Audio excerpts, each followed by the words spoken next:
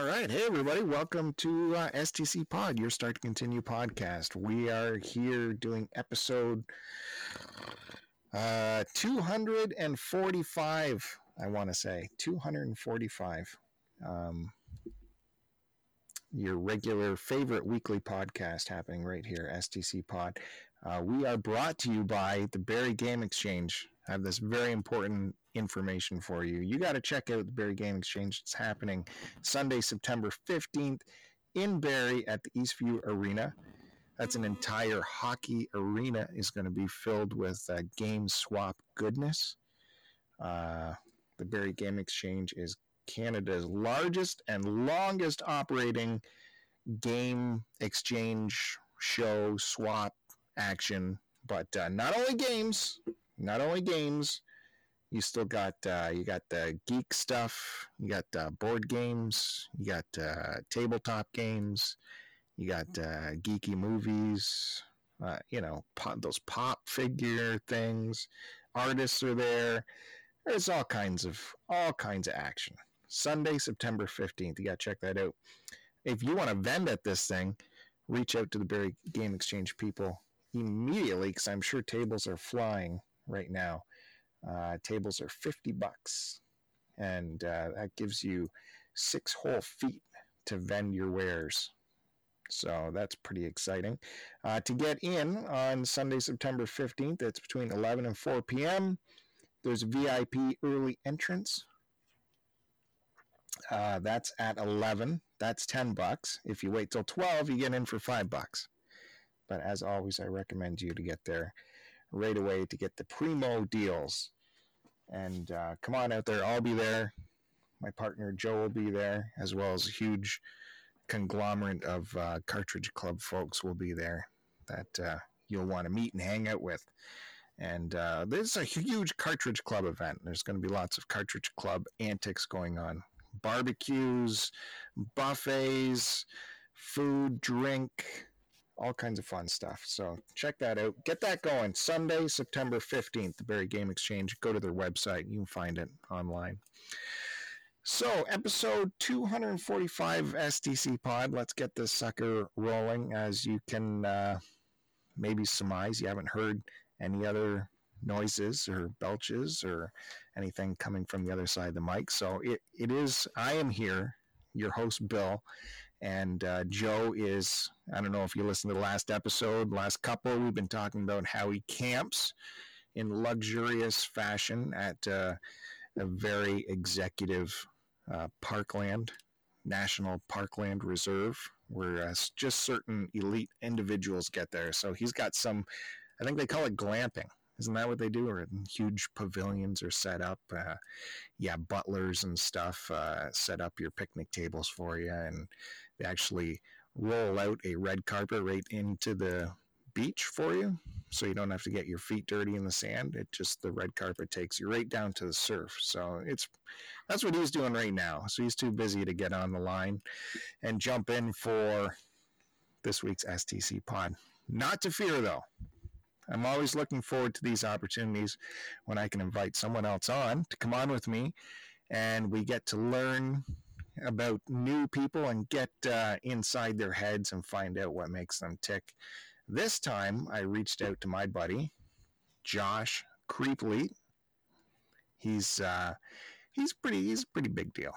So I thought it was about time I get him on here.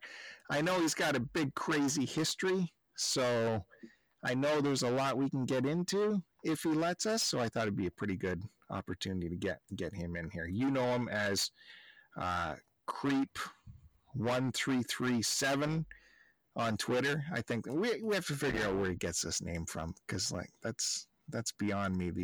That's a number, but it somehow means a word. It's some I don't know how that works. Josh, can you explain what the heck, am I too old to know what that is? Yeah, probably. What is that?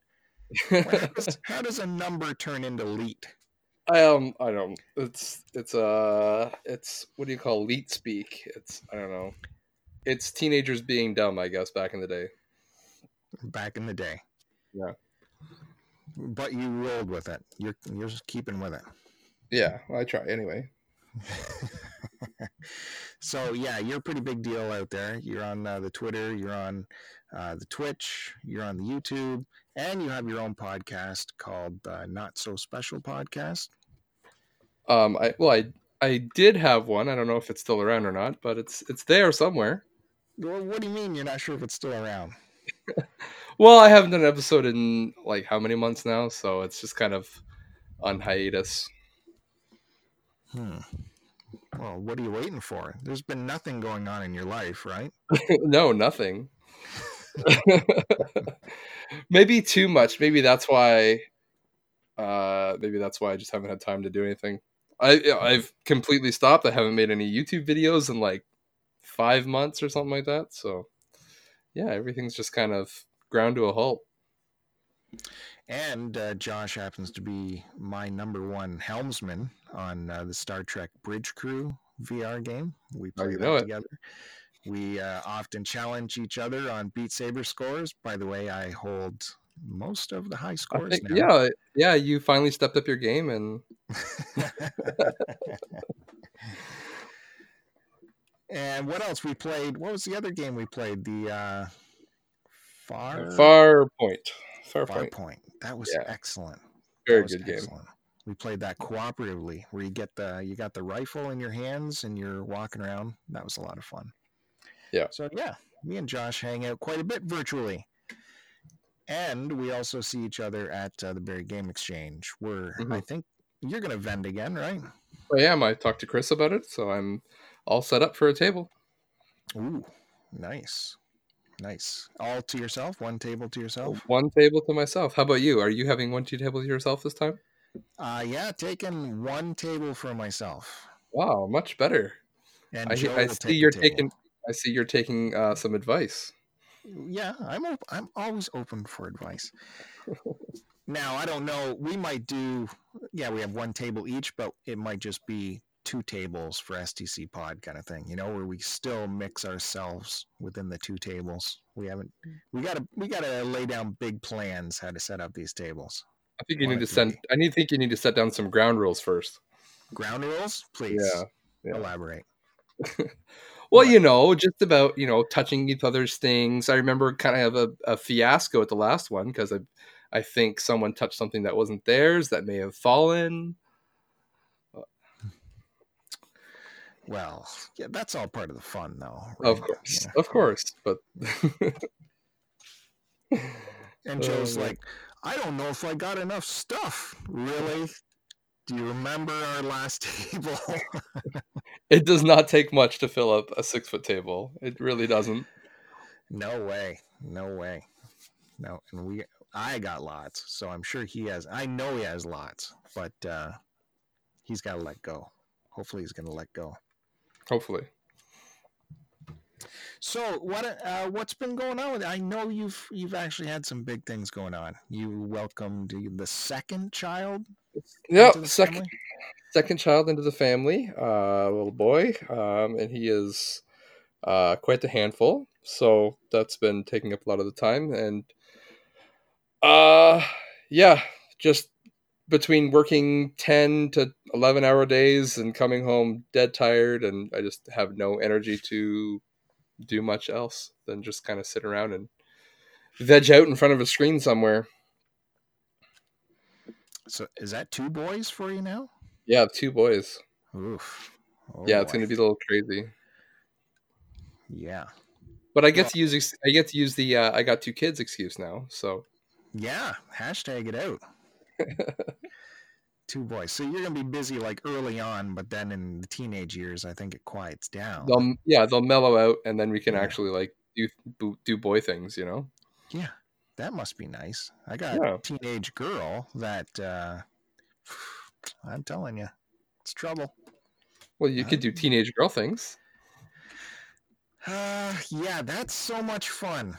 I had to go take her to get a new bathing suit. Dad fun. And daughter shopping for bathing suits. Yeah, that I wanted to kill myself. And it's like, hey, how about we look at these one pieces? I was going to ask about the modesty. That's ridiculous. That looks stupid. Why is that? That's not stupid. one pieces are the way to go. Yeah, all these little bikini type numbers. Oh, yeah, Christ. What a nightmare. And at one point, she had, I think, she had like, because they sell them separately, tops and bottoms. So she had like 10 bottoms and 5 tops in her hands. And then Ooh. she's still wandering around the store. And then you look back, and now she's down to 3 and 2. And then wandering around again. Then she's back up to 10 items again. And then they all go back. Can we finish? Just pick something and let's finish. Well, it's all part of the retail therapy experience. Ah. Oh. I think you should have joined in. You should have also started trying on bathing suits. I think she would have got out there a lot quicker. You know what? Yeah, maybe I gotta loosen up. I think I gotta be more zany out there.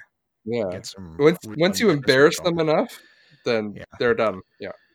Yeah. No, I'm just like sitting like a lump by the change room going, let's go. You're right. I should clown it up a little bit more. A little bit more excitement. And I got the little kid with me too, so she's just as bummed out as I am waiting for her. But yeah, fair. Anyways. That's having girls. I wouldn't know what that's like, but it sounds interesting. I have another friend that has 2 girls, and so I keep warning him. I'm like, well, I have another friend that has 2 girls, and he says it's crazy. So look out. Yeah, that's it. It's crazy. And all of, I envision all these things when you have kids, we're going to go out. We're going to go golfing and stuff. I'm going to show them how to golf. I'm going to show them how to play tennis. I'm going to show them how to play basketball, do all this stuff. And sometimes it just doesn't translate when you got girls. Yeah, fair enough. Well, at least they watch you play video games, though. Do they play games? Do they play games with you? Very, I want to say rarely. I got to talk the oldest into it. And then the little kid will play quite a bit, but that's just annoying to got a little kid. But yeah, the big kid thinks it's all very nerdy and stupid, so it boggles my mind. Can you imagine if you had these kind of games when you were 14 in your house? Yeah. Holy mackerel. Well, it's like my dad was really big into books, right? So I always thought that was kind of nerdy. When I was young, I read a lot, but then I was like, I'm too good. I'm too good for this. When you hit those teenage years. Oh yeah. So yeah, it doesn't really matter. It doesn't really matter what it is. If your parents are into it, it's not cool. But I'm cool, so I don't get it. Isn't by definition, if you call yourself cool, the most uncool thing you can do? I don't know. I know my parents were not cool, but they legitimately were not cool. They had Boxcar Willie records. That's legitimately not that cool. Was probably cool back then. There's no way you can argue that was cool. I remember seeing them watch Lawrence Welk. There's no way that was cool. I'm cool, man. Come on, I'm watching, I agree, but I'm not your kid. Yeah. So you're coming to us from the big Tri-City area. Is that what they call that? Yes, it is Tri-Cities. Yeah. Pretty famous. Kitchener, Waterloo, area. Cambridge. That's right. Did you grow up there? No, I was actually born in Toronto. I lived Jane and Finch for many years. So I don't know if our Canadian listeners will probably know about Jane and Finch, but our American listeners probably do not. It's probably one of the roughest areas that you could live in the Big TO. So that's kind of that's my claim to street cred, but I don't actually have any because we moved out of there fairly shortly after. So what was the situation like back then? How many years ago are we talking? Oh man, I must have been. Well, sorry. Well, when I was born, it wasn't Jane and Finch. Like we lived on Bathurst Street. I think that's where I came home to, was Bathurst, and then we moved around. My parents were superintendents of a couple of buildings here and there, so they kind of hopped around. We moved around a lot as a family, so it was just kind of wherever there was an opportunity, that's where we were. Mm-hmm. I couldn't imagine, like, they were a super at Jane and Finch. They were assistant superintendents there, yeah. Like, you need bulletproof vests. Like, Yeah, you need bulletproof vests and a firearms license. Can you imagine breaking up a loud disturbance or something at Jane and Finch? Yeah, that's why you just don't. Yeah, anything like that, you just call the cops. You don't get involved. It's too dangerous. So yeah, so they knew how to get like blood out of the hallway carpet, right? Yeah, pretty much. So how long did you live there for? I don't really remember. I think it was somewhere around, probably around 5 years, I think. So not terribly long. But I think it was in some ways a little bit better, because like you grow up down there, you just kind of learn the signs of what to watch out for and what to stay away from. So, I mean, we were still allowed to run around as kids, like run around with my friends and whatever, and we didn't get in any trouble, thankfully. But looking back on it, yeah, it could have gone really bad. Well, yeah, I'm still picturing that. Running around outside. Maybe it wasn't so bad back then. You didn't say how many years ago this was. This was probably back in the 90s. I think it was 90s. Yeah, I was born in the 80s, so yeah, 90s, early 90s. Well, so you got out of there. Where'd you go after that? So we moved. Well, I lived in Quebec for I think 3 years. Then we ended up moving overseas for several years. So. Okay, how do you get from Jane and Finch to Quebec? So, because of my parents' work, they work for a nonprofit organization. We had to get French language training to go overseas. The company that my parents worked for wanted them to go to France, but in the meantime, between them, they insisted actually that my parents would go to France. And during their insistence phase, leadership changed at the company, and while they're in the midst of that changeover, my parents just moved to Quebec and said, well, we're already here, so we're not going to go to France to learn French. We're already in Quebec. So we lived there, and I got thrown into French school, not knowing a lick of French. What company were they working for? Is that like a spy organization? Nonprofit. Oh, it's nonprofit. Yeah. So they did the linguistic work overseas. But they wanted to put them in France. To learn French. Oh, to learn French and then be put somewhere else. Yeah, and then we would get transferred over we actually moved to West Africa. That's where we were stationed. Okay. It's a lot to unpack here. Yeah, it is. You're getting thrown the boatload here. See, I knew that's why I need Josh on the show when it's just me, so there's no distractions, and we can figure this out, because this timeline is crazy already. If anyone's still listening, I bet you everyone heard Joe's not here and they just left. Well, it's always a possibility. It's Tom Cruise, right? So, this was a nonprofit, but they were being paid. It was, lucrative enough to move the family to these locations. I wouldn't say lucrative, but it was more a how do we say, a pursuit of passion, I should say. It's something my parents felt that they wanted to do, and so they did it. It wasn't lucrative monetarily, so Is it classified information? Or should I not be digging here? No, it's not classified. I don't. I'm not sure how much.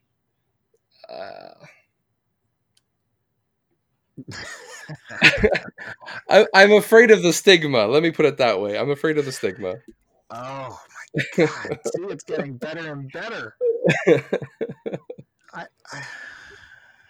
I don't know. Communism? No, Is it nothing. religious? Yeah, it's religious. You could say. Oh, okay. So it's So, not Scientologist. not Scientologist. No. Oh, so it's like missionary work. Yeah, basically. Okay. Okay. So you get set up in Quebec, and you don't know a lick of French. You're just going to kind of learn it by being engulfed in it. Yeah, exactly. Yeah. So you get thrown So into a French school. Like what grade? grade 3. Oof. Yeah. What was that So like? intimidating. Thankfully, there were some kids there that kind of spoke some English, so I was able to kind of learn on the fly, as they would say, and they would kind of guide me in the right direction. But it was also hard because we would all the schoolwork is in French, and they'd send homework back in French. My parents are also learning French. They went to like a French learning, like a French class at University Laval. And so while they're learning French, they're trying to help us translate our homework into something that we can understand. So it was stressful, you could say. But they weren't, the kids weren't beating you up or whatever. There's no. We were bullied because we were English, but that was about it. It wasn't nothing physical, just a lot of shouts and insults and name calling, and yeah. Yeah, because definitely years ago in parts of Quebec, you didn't want to let people know that you just spoke English because Yeah, that exactly. could have You been try to trouble. fake it till you Yeah, make it, right? yeah. So, how well did you pick up the language? Pretty well. I wouldn't consider myself bilingual now, but yeah, I spoke French fairly well and continued to use it overseas. So And what town was it? Did you say Laval? in Laval, yeah. So we were in Quebec City. Oh yeah, yeah. So that's right there. But beautiful town, right? Oh yeah, yeah. We were 10 minutes from the boardwalk from Chateau Frontenac and 15 minutes from the island. So yeah, it was beautiful. Do you get to go back there? Have you been We back? went back. Yeah, I went back 2 years ago. Yeah, just before my first son was born. My wife and I took a trip out there just to kind of relive the old days, and I kind of showed her around my old school, our old apartment area, neighborhood, and we did the old town and all that stuff. So it's When you mostly the same. when your parents moved you to Quebec City, did they pick up more like superintendent jobs, or did they just We were rent out? They were just there as renters. I I don't think because of the program was so intensive, they didn't really have time to get a job. It was kind of just a crash course. Here, we're gonna throw you into this, and you're gonna learn it, type thing. So, Mm-hmm. but through the organization that they were with, I don't know the details because I was so young, but there was obviously some sort of reimbursement or subsidy going on Mm-hmm. to allow them to do that. So if you were there about 5 years, that puts you, you're Only in 3. grade. We were only there for 3 Oh, years. 3 years. So grade 6, you're out of there. Yeah. It might have been grade 5. I don't remember, something like that. Had, But yeah, had you managed to get like roots down at that point, like a good friend circle, and then yeah, you had to end up moving again? yeah, yeah. We learned. We got to know quite a few people. I still keep in touch with some of them. Really? To this day. Not super well, obviously, but we're friends on Facebook, kind of thing. Um, yeah, but that's one thing because again, we moved around so much as kids or as a family. So every time, every couple of years, we knew we were going to have to pack up and leave. So, I mean, we'd get as close as we could, but we knew that there was going to be a goodbye at some point. Wow, yeah.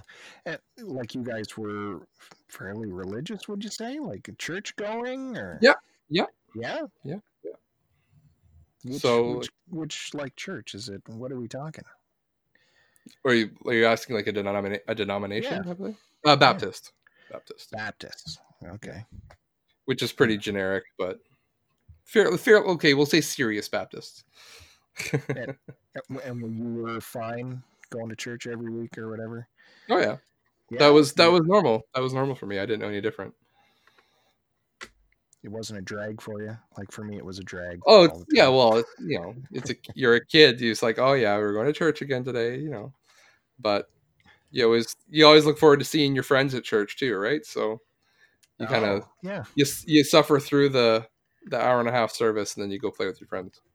sure, I guess so. And I guess that's that's a more welcoming community to ease you guys into the new situation. So having a religious group there to help you Yeah, is always good. yeah. All right, so then what's next? You're uprooted again. Uprooted again, yeah. So then we got posted out to a small country called Burkina Faso, which some people may have heard of. It's been in the news a little bit lately. So yeah, we got posted out there. And What? No, where? What is this? I've never heard of it. Burkina Faso? It's He says that's surprising. What do you mean? You've never heard of this little African country called yeah, we got posted out there. It's in West Africa. It's have do you know the countries like Ivory Coast, Ghana, Togo, Benin? Sure. Those countries? Yeah. So we're one country up from there. Okay. So we're kind of right below the Sahara Desert. Interesting. Like what do you arrive to when you show up that first day? We arrived to extreme heat, mosquitoes, a lot of Africans speaking a lot of languages. Yeah, it's a whole lot of culture shock. It's completely different to anything that you've ever known. I mean, different now because the world is much more multicultural than it was back then. But well, you flew from Canada to where to get there? We flew through Paris. From Paris to Africa. So Toronto to Paris to Burkina. Yeah. And they had a major airport there, so it's landing a big bird. Yeah, it's an international airport. It's only one terminal, but it's an international airport. So they've run. I think there's like three flights to Paris per day or something like that. So, yeah. So it's an old French colony. So their roots are in France as well. So. Oh, I see. Okay, so yeah, making sense. And so you get picked up at the airport by like the organization, and they try to set you up. Yep. Or... So there's a partnership company there that has like a center. There's like a administration office, and there's like guest housing and things like that. So that's where we went, and we stayed in two separate rooms. So kids in one room and parents in the other, like completely separate. Like it's almost like how do I say it? It's almost like a dorm room, but between the rooms is like outside. It's not like it's not connected by it's connected by a building, but to go to the other person's room, you have to go outside and then go and knock on the other person's door, and then they let you in, type thing. Right. So, sorry, Josh, did you say you had brothers or sisters? I do have a sister, yeah. So the two of you are doing this whole thing? Yeah. And is she older or younger? She's older than me, yeah. She's way older, or? A year and a half, 2 years. Yeah. Okay. So is she kind of in charge of you? Oh, maybe. I don't know. I stuck up for myself pretty well, I think. So you get situated in this place, and what is the expectation for the kids to do? But are you Um, instantly put into a school situation? so up to this point, so I should clarify one thing here, is that being in Quebec was the only public type school that I have ever been to other than university. My entire I guess kindergarten stuff is different because I was kind of in the kindergarten, but like from like first grade to third grade, and then from whatever fifth grade it was up to university, I was homeschooled. So we were just continued the homeschooling when we got overseas. Hmm. Okay. So I'm just trying to figure out what you did for the rest of the day in this small little country with all kinds of people that you've never seen before. Yeah, you just again, it's the same thing. It's kind of like starting in Quebec all over again. You just kind of, you know, you see the kids. There's other like American and Canadian kids there. We did know one family who was there already, so that made things a little bit easier. Um, but yeah, we just kind of got to know them. You get to know the kids. We get sent to an orientation. I think we were there for 2 weeks, 2 or 3 weeks, and then we got sent to an orientation in a different city, which is like a 10-hour bus ride down to the city. And then we spent, I think it was, I can't remember if it was 3 or 6 months down in this separate city in a different compound, basically, in an orientation. So in that time, we kind of learned about the country and what was going on. Like the adults had their own program, and then they had like a kids program. And yeah, just teaching. They kind of teach you some of the local language, so you could try to talk to other people. And then part of the orientation was spending 3 weeks in a village. Um, so we would get as a family. So the whole family would get. I guess I don't know how the villages were assigned, but they picked a village, and we went there, and we just kind of lived with this family in the middle of nowhere for 3 weeks. And then we came back, and that again, like no running water, no electricity. You're just out in the boonies. Right. What kind of housing is it? What are the Um, walls um, made of? a mud hut, A mud hut. a mud hut, straw roof. Yeah, we slept on the ground, and I think they did bring a mattress, like a thin foam mattress that we slept on. And you're like, oh, 6 months ago, I was in a theater watching Ghostbusters. And And now I'm here, getting eaten by mosquitoes, and yeah. what kind of dangers did they warn you about? Just I was just about to say, oh, just the regular things, bats, snakes, that kind of stuff. But yeah, nothing crazy. Like you just have to be mindful of, where you're stepping. You watch for snakes, scorpions, and things like that.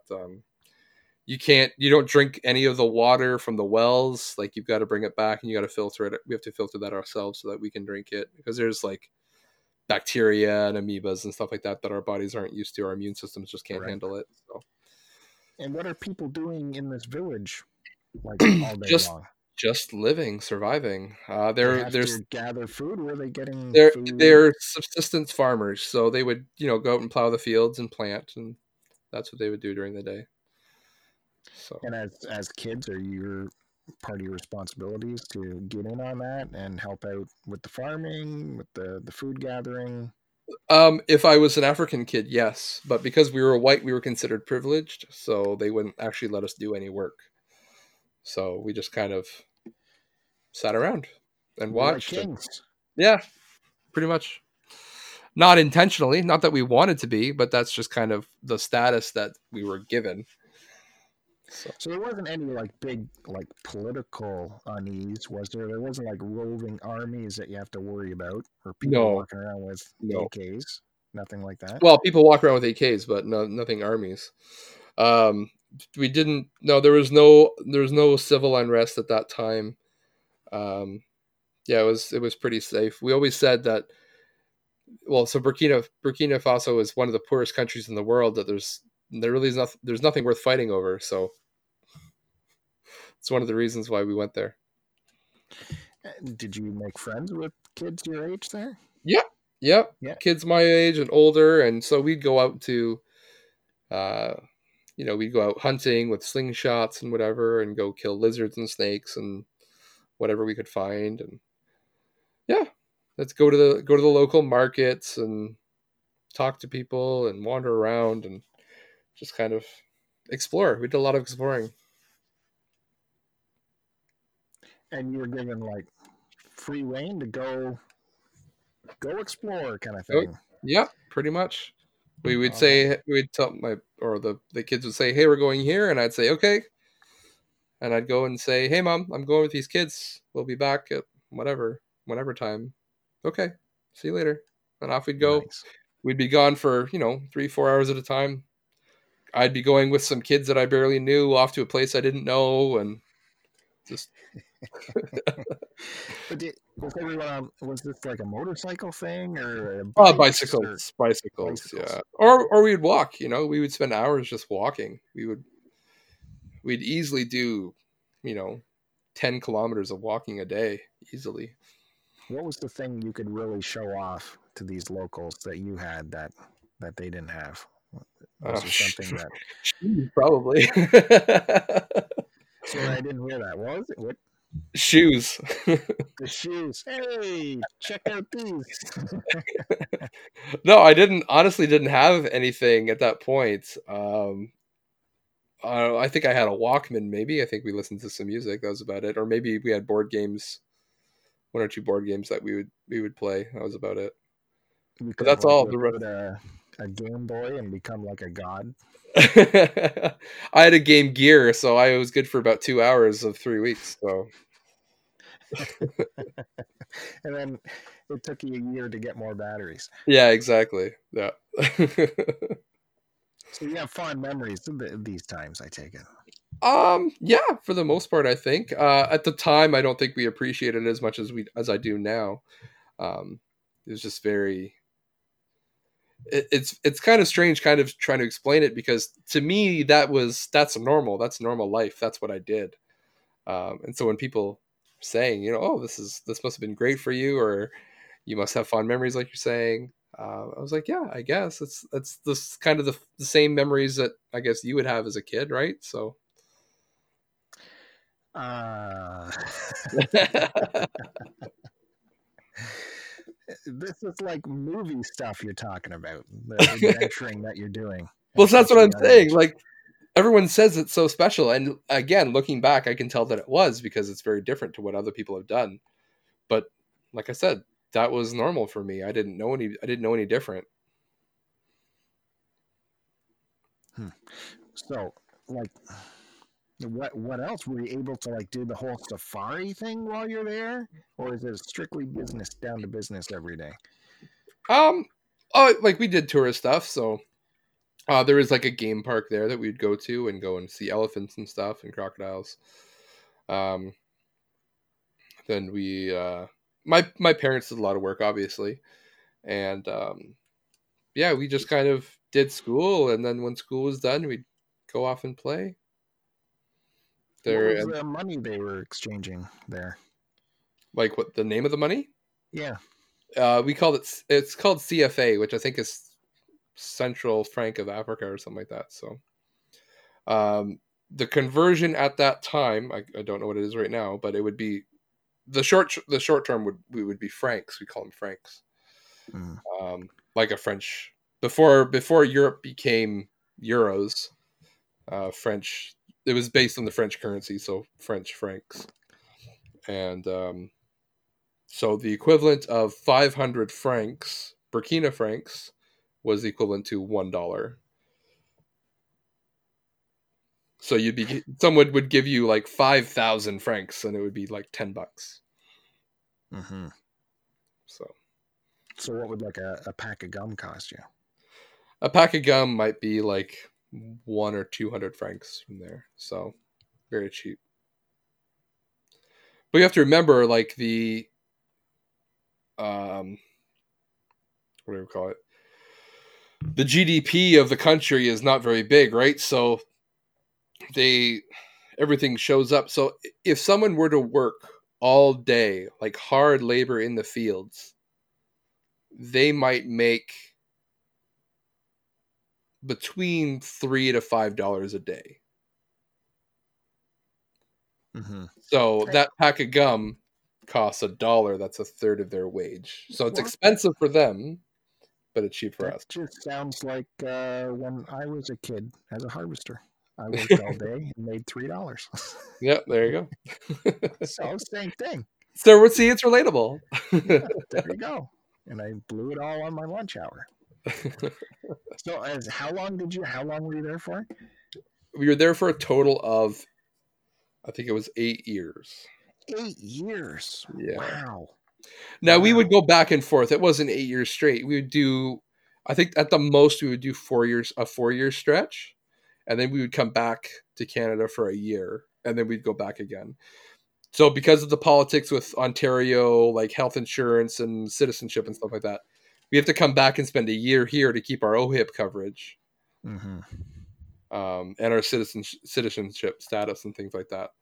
So with the religion thing, there, are you like, actively bringing people in, like converting the native population as much as you can, kind of thing?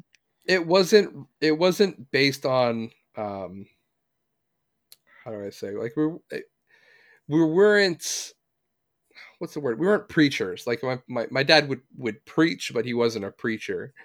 It wasn't evangelism in that sense. It was mostly, like I said, linguistic work. So it would be translation, it would be literacy, it would be like trying to help them, because the language group that my parents found to work with, they don't have any, or they didn't have any written language at all. It was just a spoken language. And so they wanted to go in and help them kind of, create an entire alphabet and then teach everyone how to read it, type thing. Because it just elevates, because there's so many languages in this. So this country, Burkina Faso, is about half the size of Ontario, and there are 46 different languages in that country.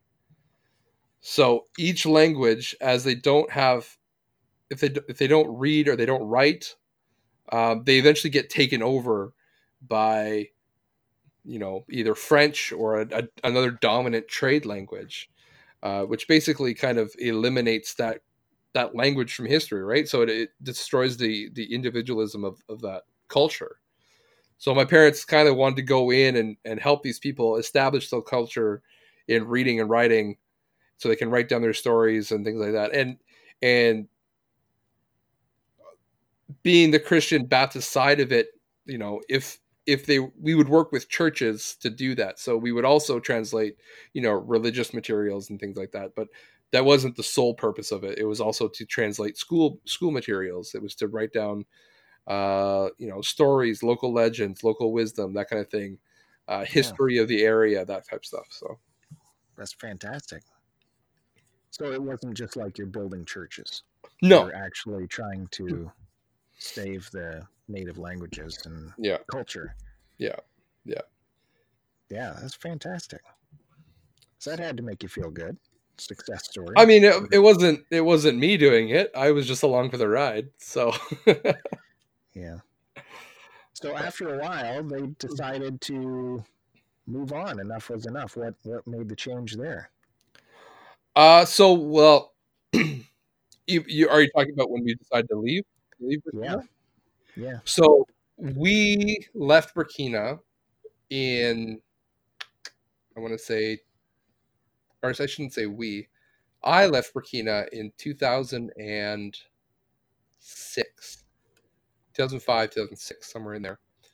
And we came back to Canada, and that's when that's when I was living in Barrie, just down the road from you, actually, but I didn't know you at the time.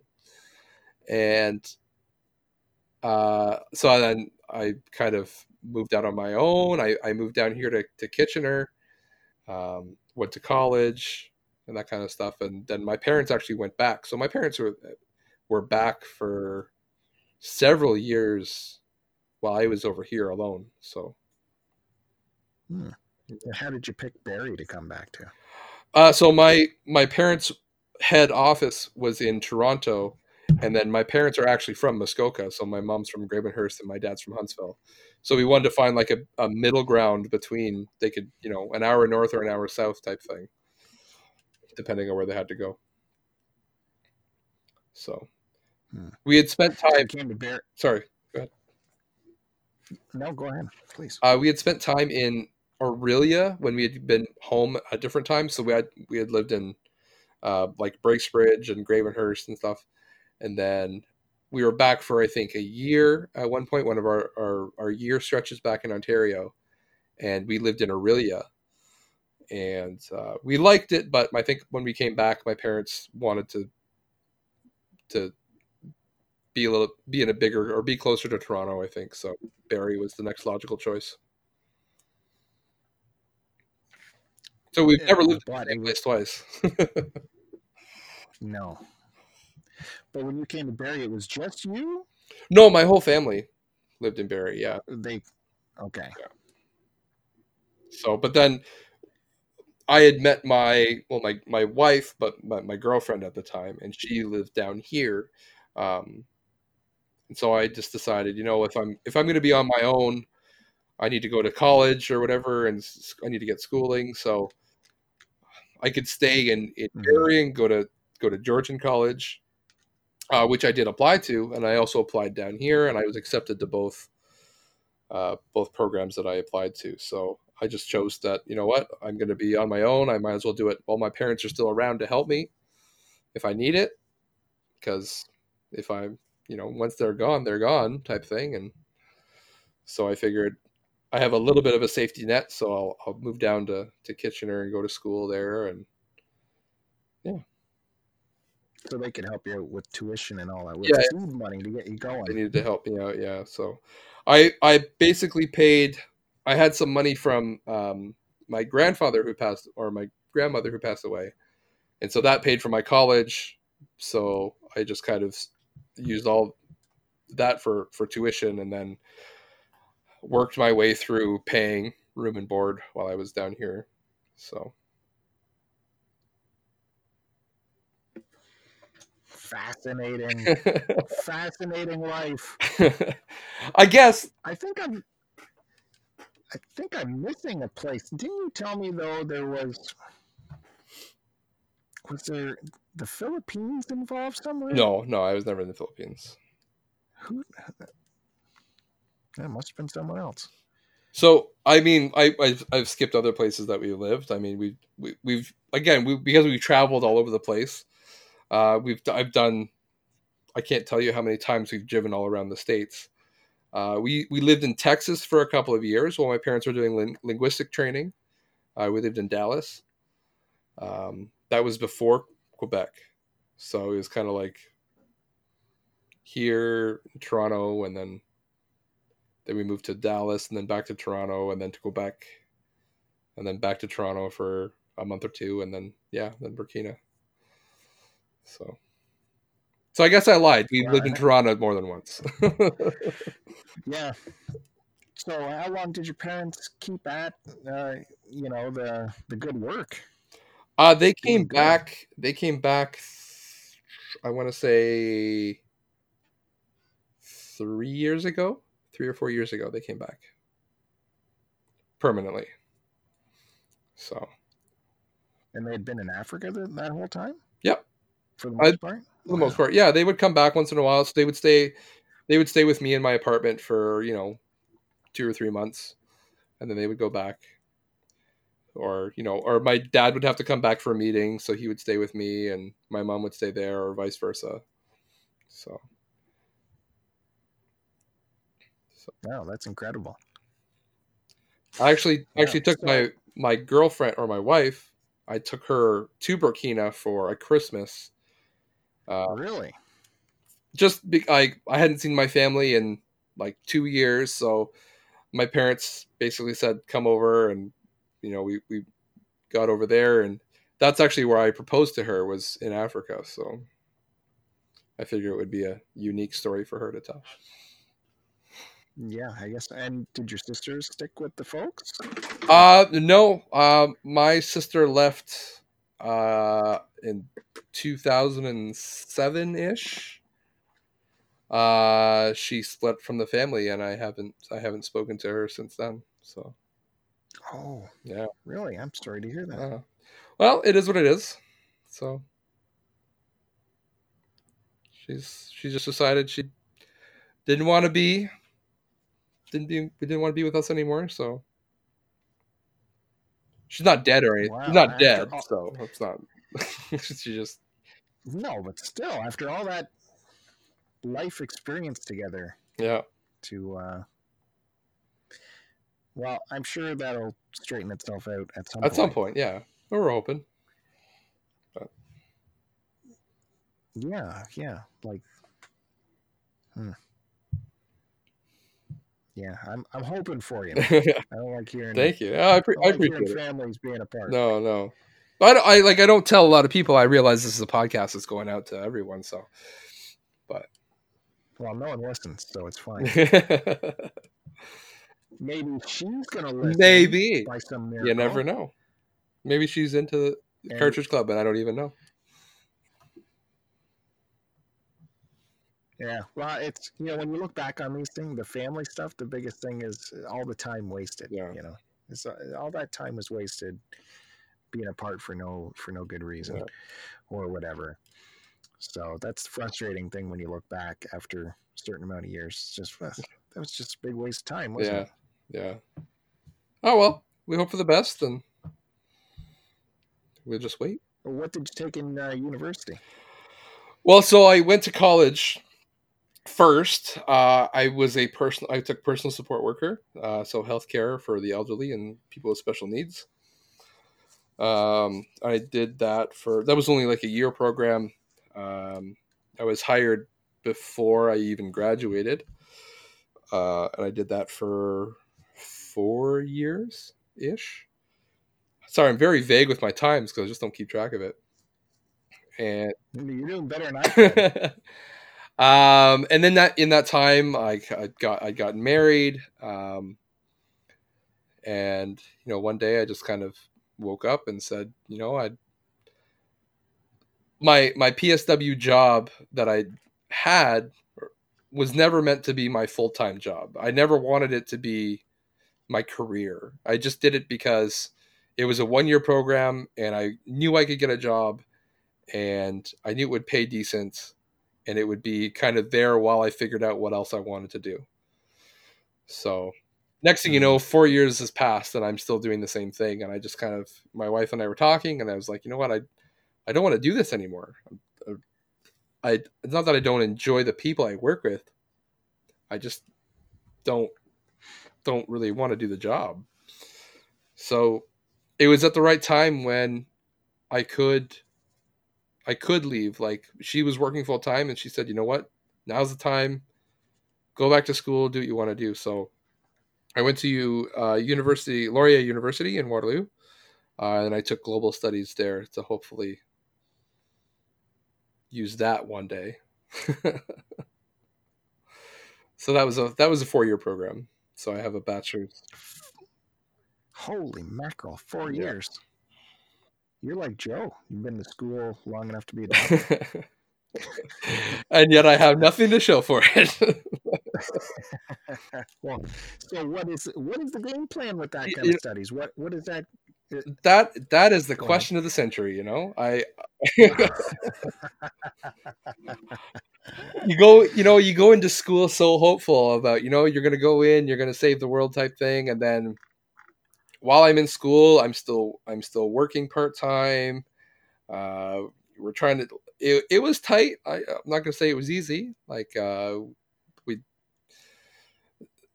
we learned to be frugal at that point, which is I was kind of used to it. We kind of been with my parents' lifestyle. We had been frugal most of our lives, so it wasn't easy. And then we would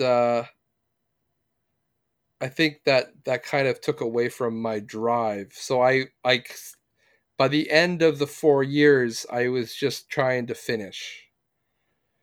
My idealism had been gone because I had spent so much time working and trying to make ends meet that I didn't really focus on my why I wanted to go to school, and I just was in school. So I mean, I graduated, not top honors or anything, but graduated, and then started working. I was still doing my part-time job. I went to full-time. It was warehouse work. It was thankless. It was terrible. It was the worst job I've ever had. I did that for 4 years. And then same thing. I was just my last year in university is when my parents came back. So I was able to like leave my apartment. My wife and I moved in with my parents, and I was able to focus on studies. And then, my dad had gotten a different job. They weren't involved with their old work anymore. So he gotten a job he always loved driving trucks. So he got a truck driving job. And, then yeah, one day he just called me and said, "Hey, there's an opening. Do you want to drive a truck?" And I said, "Sure. It gets me out of this warehouse." And here we are 3 years later. I'm still driving a truck. So I think I'm coming up to that awakening point, where you just kind of sit up and say, "Hey, I don't want to do this anymore." So I love your job. You get all kinds of cool stuff. I mean, it's cool. It's cool to some people, I guess, but that's like me saying you get to watch TV at your job all day, right? So yeah, but you get to find treasures all the time. You get to go to a spot, pick stuff up, and maybe find a treasure. Maybe, yeah. Not always, but maybe. I always like that. I always like the thought of potentially finding a treasure, and you get to do that every day. And you get to be in the truck, bouncing up and down, intimidating all the other sedan drivers out there. And, it's good times. Yep. It can be. I'm still trying to figure out what we can do with your university degree. Oh yeah, I have no idea. Like, is it like get you a government position? It could potentially. I'd always kind of hoped to work for like the UN or something like that. Right. That's always the idealistic dream. But obviously need to start smaller than that. But it's well, Christ, you got 4 years to university. You're good to go. Yeah, you'd think, right? So and your world experience is off the chart. Like you got a really great resume when you look at it like that. It is really good. Yeah. I'd hire you. Well, you need to tell the people I'm applying to. That's what you need to do. Okay, well, put me down. So, yeah, it's. I think that in the meantime, like I've been driving truck. Then we've had 2 kids, we bought a house, things like that. So there's expenses to pay. So, I can't just walk away from everything, So it makes things a little bit more complicated now. And I think that actually driving the truck for so long has hurt me because a lot of people, now that you apply, say, "Hey, I have a university or a bachelor's degree in this and that." Great. What have you been doing? "Oh, I've been driving a truck." So. Don't let that. I know. Man. Piss on them. That's ridiculous. I know I shouldn't. And you can be on the phone hustling all day while you're in the truck too. Making calls to whoever to figure out something. Yeah. Yep. Use that time. I should. Well, I spend all my time listening to podcasts now, so. I'm the worst one to give this advice because I sit all day watching TV at work, and I could be hustling. Yeah.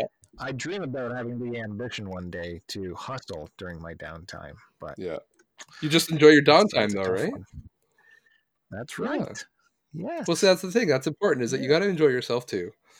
if you're constantly working, I admire those people who can just like are constantly on the go, constantly doing the hustle, as you say. But man, I don't have the drive for that. So Yeah, me neither. Okay, so we met through like this video game community, yep, right? yep. So when did this whole video game thing get in there? There wasn't no arcade in your mind. There was no arcade. No, I'd always liked video games. I liked games in general. I realize that's probably the most cliche thing you can say, especially in this community. But like I had a Game Gear growing up. That was my thing. And I was always very behind in my generation. So like everyone had the GameCube and I had the N64 type thing. So right up until modern generations, I think my most current console that I ever had at the time that it was relevant was the 360. And even then I only had a couple of games. And then when I went back to university, I kind of used my gaming as my escape from schoolwork. So I started watching like garage sale hunter videos, and I found the retro hunters back in the day before they went defunct. So I just got addicted to that type of thing. So then I started going to I didn't do garage sales, but I started doing thrift stores. I started finding games that way and buying them, and they were only $1 or $2. So that was kind of just my on my way back from school, I would hop off the bus and go to a thrift store type thing. So, and as far as like meeting everybody, I think the first person that I met online that I actually garnered a friendship with was Canadian Retro. And I think through him is kind of how I got to know everybody. Well, you were kind of a big deal too in YouTube when you got on there. You got hooked up with a big crew. Yeah. Right? Well, like I said, it was kind of through Troy there. I did all those garage sale hunting videos and stuff that I would watch, and I just decided, you know what, I'm gonna start making my own videos. So I did. I made a video or two, and then I joined with one of my friends, Ben, and he joined me, and then we started.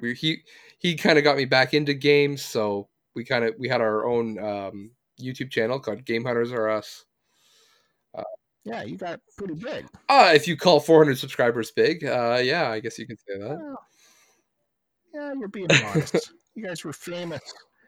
Tri-City famous, sure.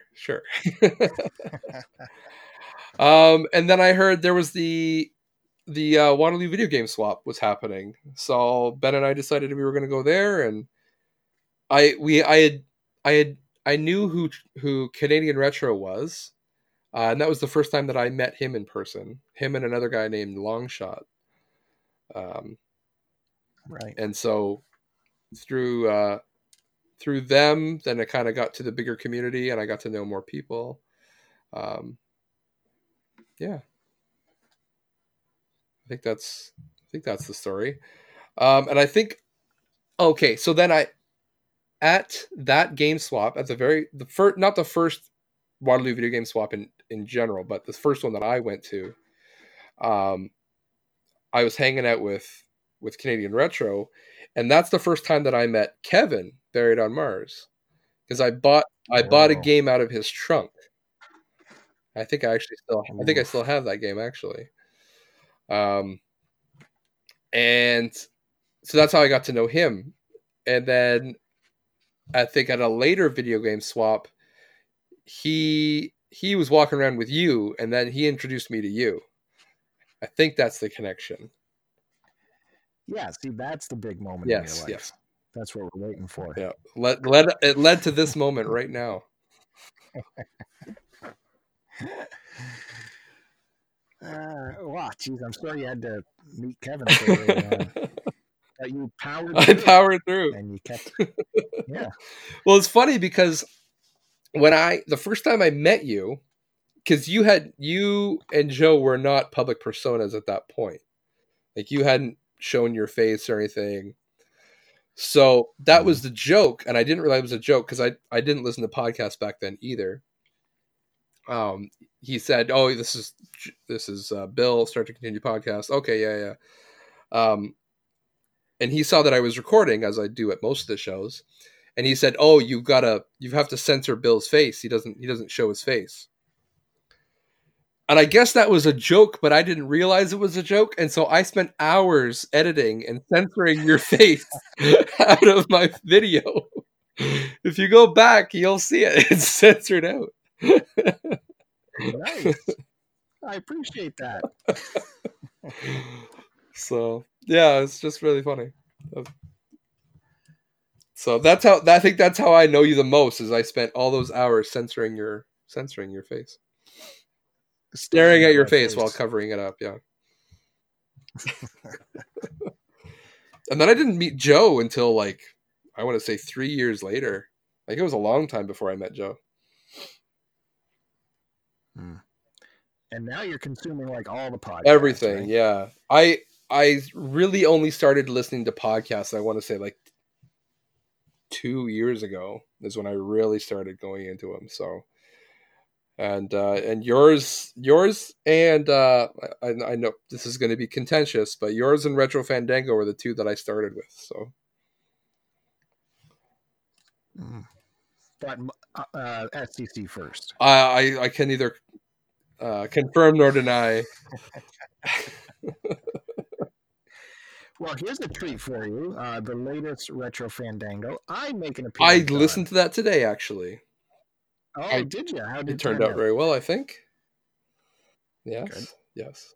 I will admit that if we're going to comment on the podcast, I'm not a huge Blazing Saddles fan.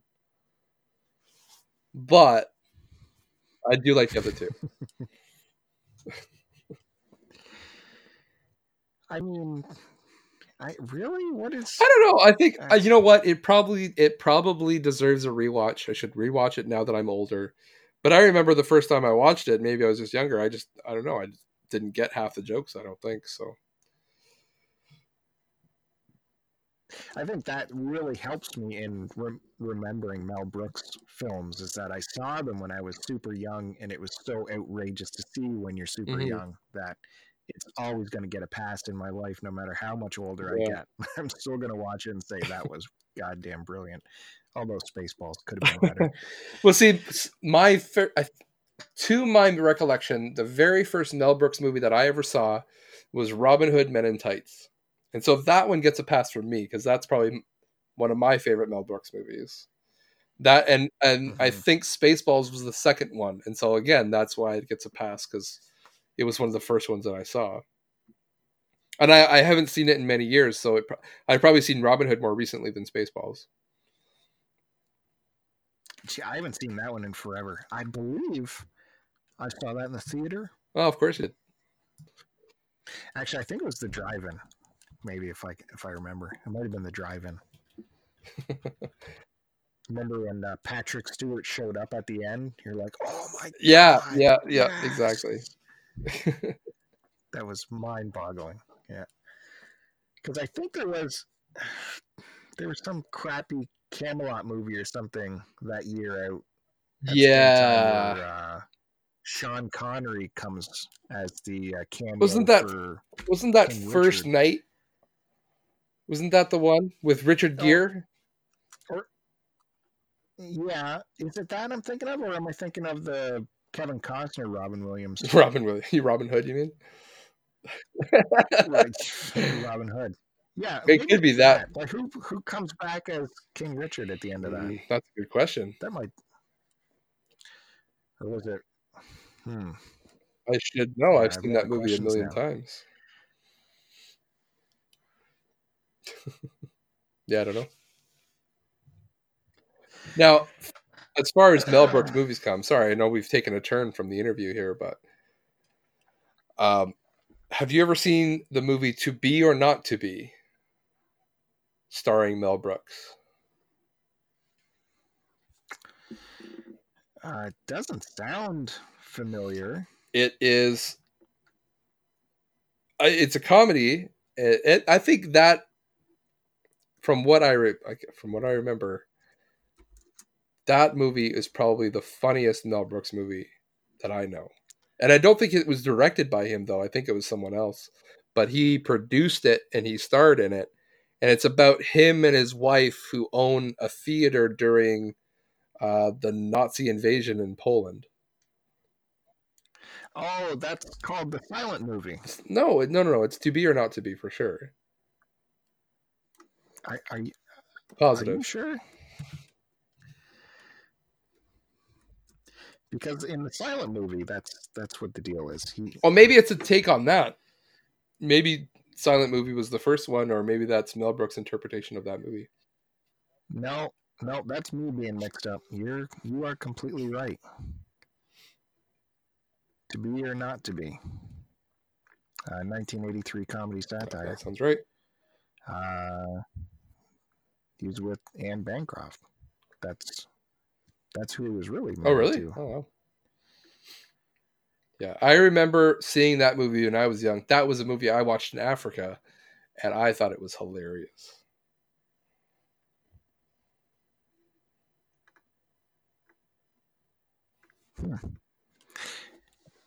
Yeah, I think I saw I've seen some of this just recently, but not the whole movie. But yeah, I was mixing that up with his silent movie. Okay.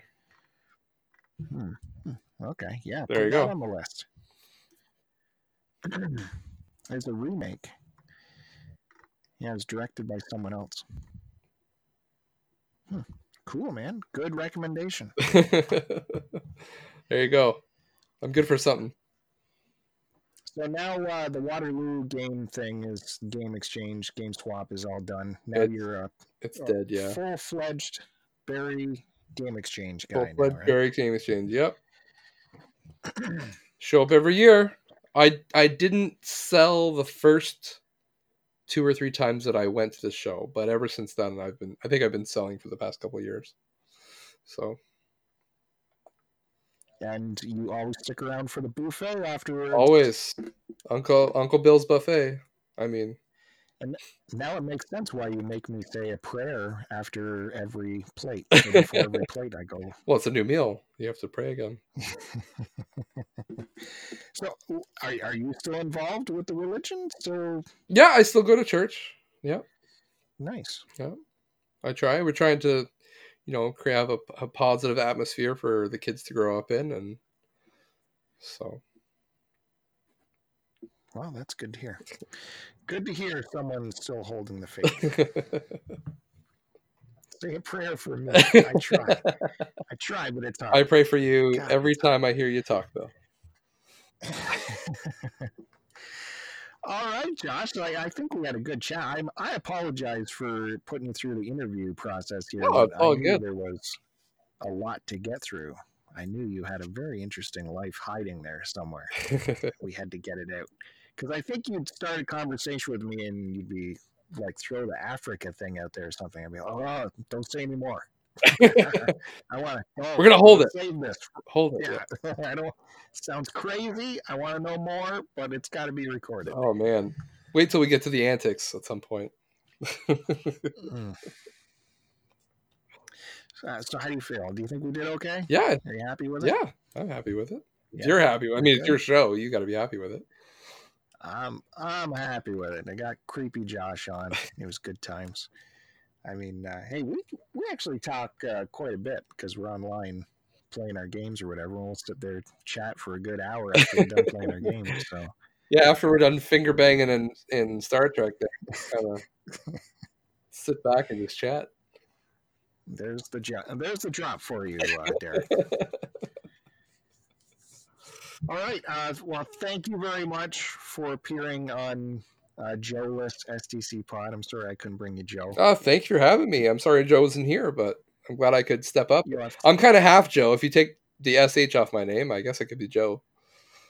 That's true. I got stepped up to semi-host. you'll have to come back again when Joe's around, Yeah, so he can have. I'm sure he'll have lots of questions for you too. anytime. Let me know, and I'll be here. Otherwise, you have anything to report on the Not So Special podcast? Not at this point. I think a couple of people have asked about it, but that's been about it. So I don't know if there's a whole lot of interest for it still. So maybe this will be enough to satiate people in the meantime. No, you can bring it back. So I feel like Bring it no, back. this is just like this is the pity party for Josh kind of point. I don't make him feel good about his podcast that sucks, that kind of thing, you know? That's not true. You did it solo too, which is a whole Oh, other thing, and you pulled it off every time. well, I think that's part of it. Like solo podcasting is so hard. You're sitting there having a conversation with yourself, and you don't find yourself interesting because it's all stuff you know. So, bravo to people who do it. I know James does it by himself. I don't know how he does it so successfully, and Frantic does it, and he has commitment to do it every week or every couple of weeks. So, congrats to those guys. Well, I'm sure we'll see another Not So Special podcast soon. Very soon. Maybe one day. And your YouTube stuff, let's get that going. Get your pickup videos. I have 2 pickup videos filmed, but they're just sitting on my hard drive doing nothing. Well, get them out there. I want to see the treasures from the garbage. Hey, I had a garbage find yesterday. Oh yeah, actually. What was it? I picked up. I don't know if you know, but a while ago I picked up a reel-to-reel tape recorder. Yeah, I remember that. At the thrift store, and just yesterday, in one of the giant. We have like these huge recycle bins at work where we throw in just old tape and old media, discs, whatever. There was 4 reel-to-reel reels just sitting there. Oh, nice. So I'm like, oh yeah, I think I saw that picture on Twitter. I think you posted it. Yeah. Did they work? Did you listen to them? No.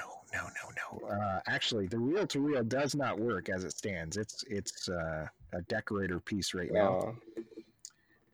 Like it powers up, it lights up, looks gorgeous lit up, but you advance the motors and nothing happens. So maybe a belt fell off, or I bet it's something simple, but I just never bothered to open it up. Now that I have actual media to put on it, maybe I'll see about getting it going. Yeah, sounds like surgery is needed. To have the tape.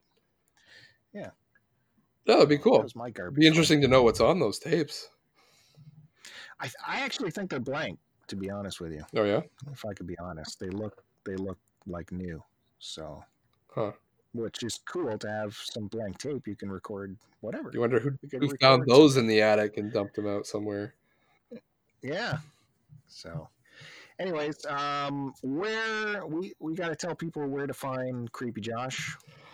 YouTube is probably the best. I don't know. YouTube's not the best spot. Twitter's the best spot right now. Yeah, Creep1337 on Twitter that's the best place to find me. I'm posting stuff there. That's usually where you'll see the latest garbage find. If I find something, that's where I post it. That's where I'm talking to people. So, right, and come out to the Barrie Game Exchange September something or another and meet him in person. Yeah, come shake my hand, say hi. You don't have to shake my hand if you don't want to, but say hi at least. I'll be there. I think I'm beside you guys somewhere. I think I'll be close to you. So look for Bill or Joe, and I'll be around. Yeah, I think we'll have a whole row of Cartridge Club. Section, big power section. Yeah. So that'll be cool. For myself, thanks everyone for listening. I've been Bill of the STC Pod. You can find me on Twitter at STC Pod. We do have a YouTube channel. Excuse me. It's YouTube/Start to Continue. And I think that's it. Thanks, Josh, for stopping by. I really appreciate it, man. It was a great chat. Thanks for having me. Do you want to have the honor of saying our closing? Ooh, of course. Please go ahead. Post it and post it.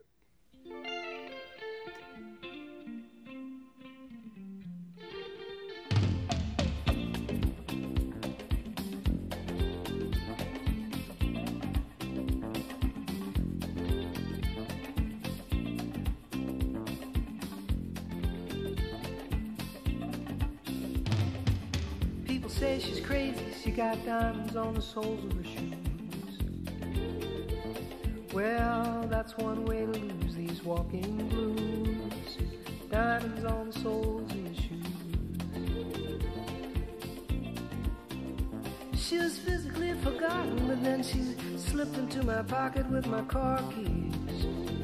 She said, you've taken me for granted because I please you. Wearing these diamonds.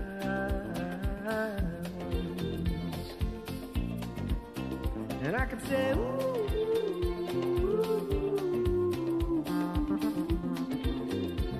as if everybody knows what I'm talking about.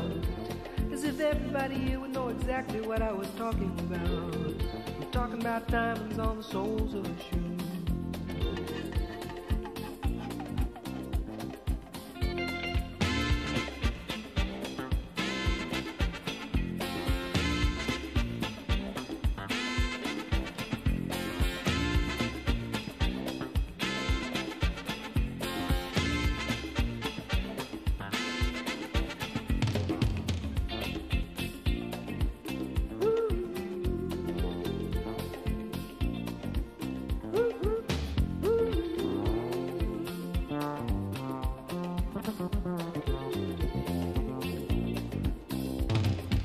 She makes the sign of a teaspoon, he makes the sign of a wave. The poor boy changes clothes and he puts on aftershave to compensate for his ordinary shoes. And she said, honey, take me dancing, but they ended up by sleeping in a doorway by the bodegas and the lights on over Broadway, wearing diamonds on the soles of their shoes. And I could say, ooh, and everybody here would know what I was talking about. I mean, everybody here would know exactly what I was talking about. I'm talking about diamonds.